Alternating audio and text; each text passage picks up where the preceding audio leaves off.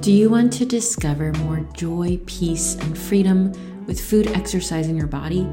Here we bring a compassionate, holistic, and sustainable approach to fitness so you can fully enjoy the life you want and express your unique self with the world. I'm Michelle Roscoe, and I want to help you find fitness freedom. I'm so glad you're here. Today we're talking about stress. Is stress making you gain weight?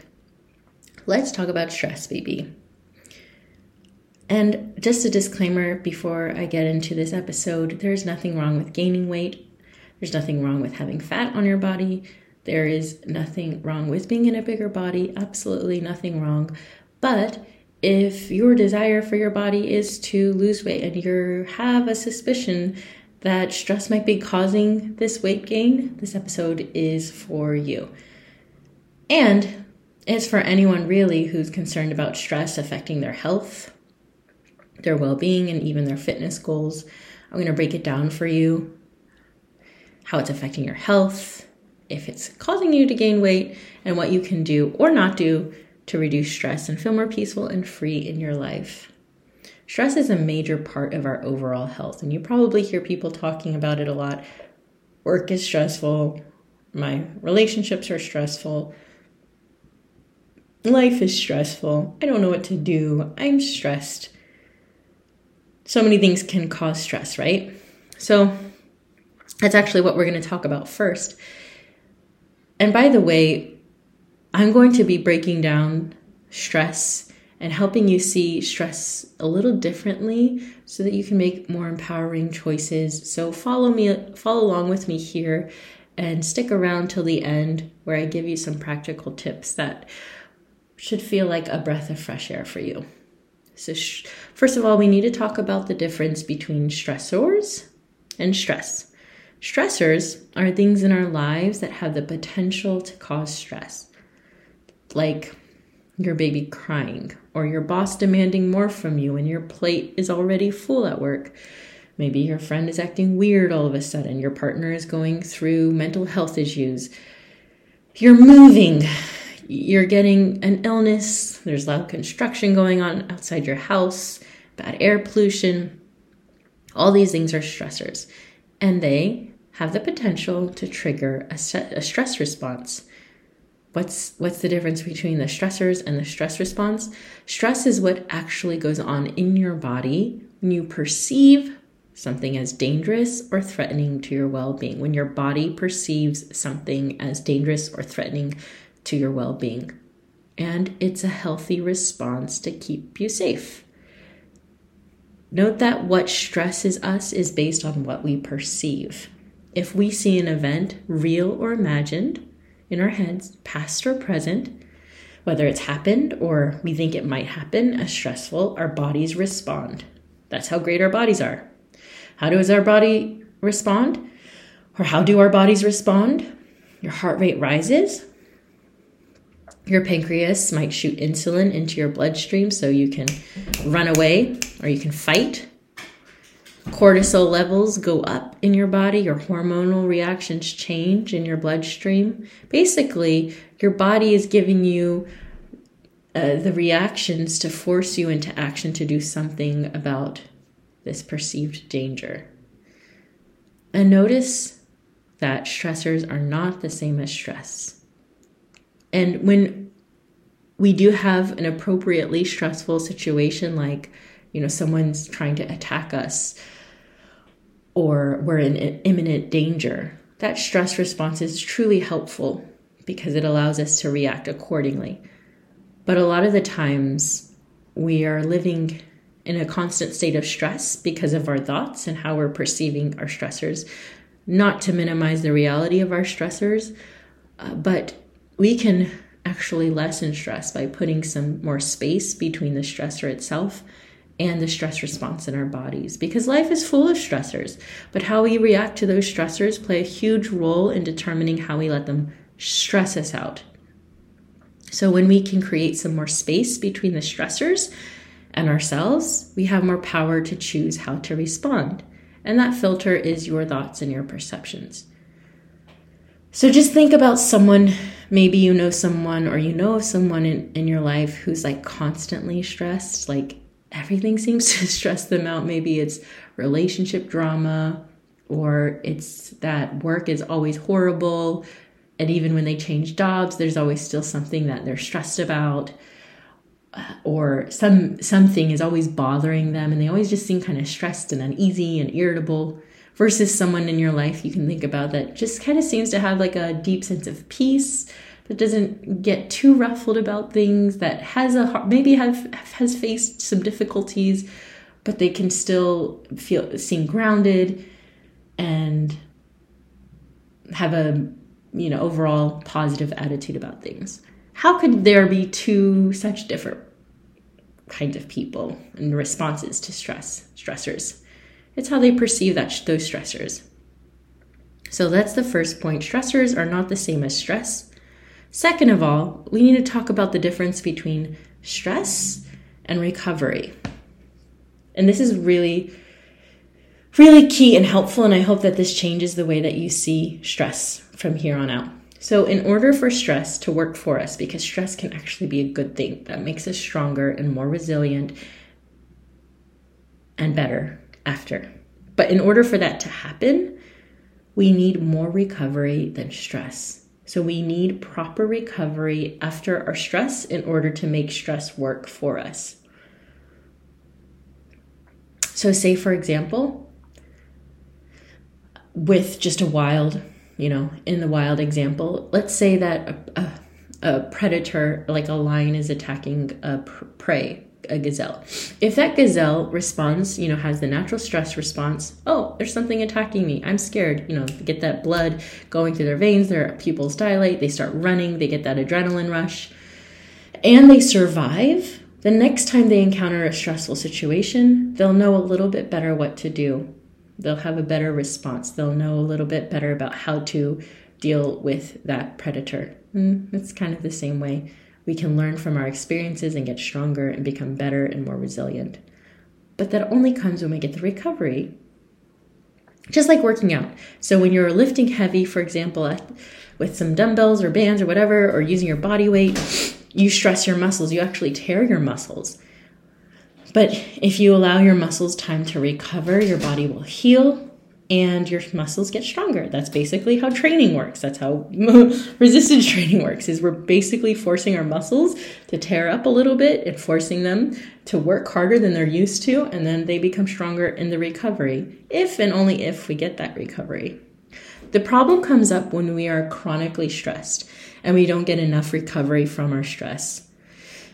And I think a lot of us are in this situation without being aware of it, just because it feels so normal to us. So we can stay in a state of an elevated heart rate, constantly high cortisol levels, and it can lead into mental health issues, new ones or exacerbating old ones with that chronic stress. And again, the amount of stress we have in our lives is not entirely our fault, but we can better manage it by our perceptions and our choices and how we recover. But before I get into some more practical tips about how to reduce stress in your life, how to recover more, let's answer this question: what does stress have to do with weight and exercise? Let's get into the weight part. All right, because it can cause us to gain weight. When we are chronically stressed, that means you're perceiving your life as dangerous, or events in your life as dangerous, and circumstances as threatening. And often that happens from not getting enough recovery. We're not getting enough recovery. Your body can perceive itself as unsafe and go into survival mode. And what happens then? When you're chronically stressed and you're in survival mode, what's going on in your body that might make you gain weight? Think about your ancestors out in the wild millions or so years ago. I'm not great at these estimations. Hundreds and thousands, millions, billions, however long ago it was.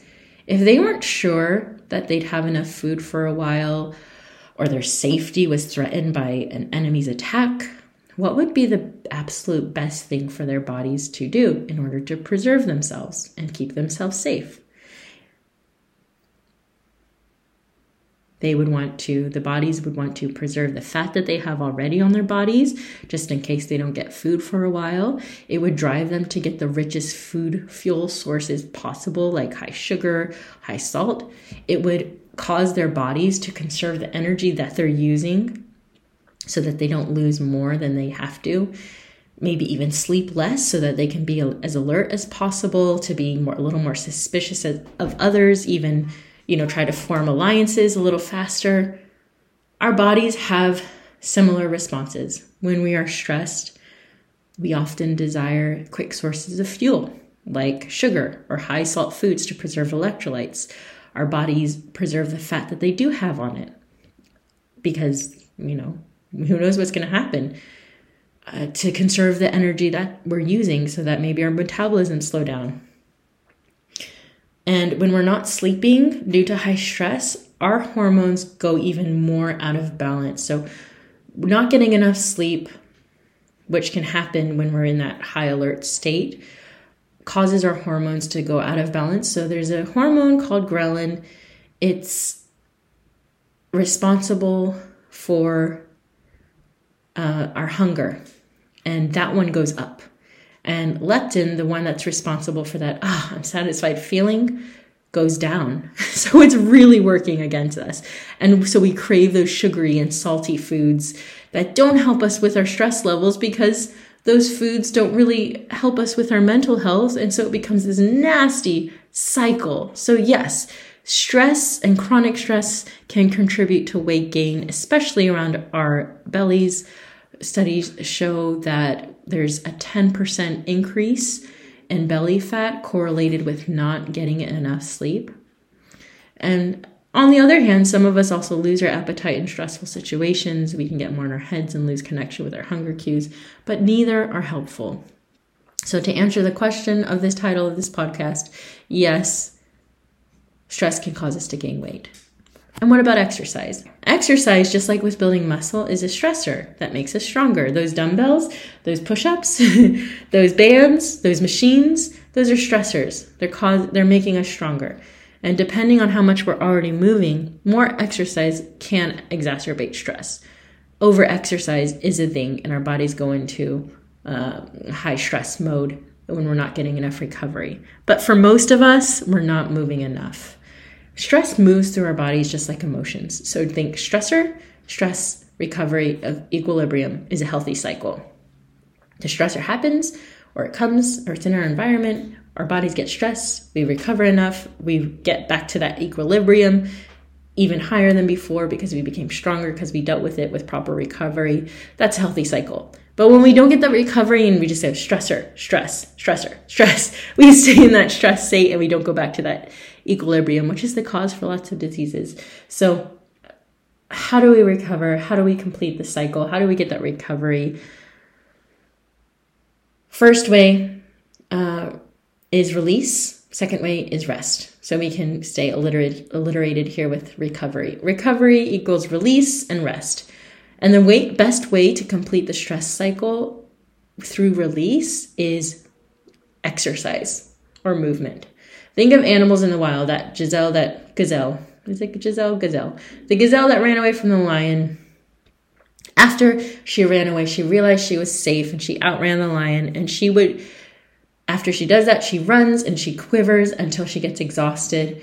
And then she gets this calm look on her face and she's relaxed. That's the gazelle finishing the stress cycle. All of that accumulated stress response that she had from encountering that lion, it gets released through movement. So literal release is the best way to get out of stress. What can we think of as release? Moving vigorously, exercising, lifting heavy weights, deep breaths. Come on now, deep breaths, good cries, crying it out, belly laughs. Laughing is a way of release. Orgasm is another way of release. That's how our bodies relieve that stress. So release, think release. How can I release this? And a lot of the times when we're stressed, we're like, I don't want to go out to move. I don't want to exercise. If we can get our bodies to move, we're going to feel better. But the other way that our bodies recover is through rest. So, quite literally getting 7 to 8 hours of sleep a night is recommended.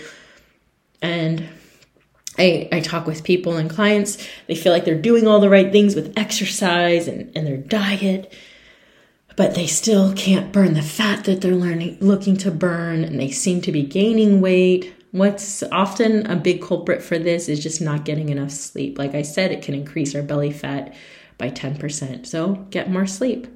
Another way to recover through rest is meditation. Why is this? It gives your conscious mind more awareness of thoughts that play on repeat that are taking those stressors and bringing stress. Because when you're thinking something in your brain, again, whether it's real or imagined, whether it's actually happening right now in the moment, or you're thinking of it in the past, or you're thinking of it in the future, your body still has that stress response. And most of the stress really in our lives we cause ourselves with the thoughts that we think and believe. And with meditation, I know that it's a challenge and there's a case for finding what works for you, and there's different ways to meditate.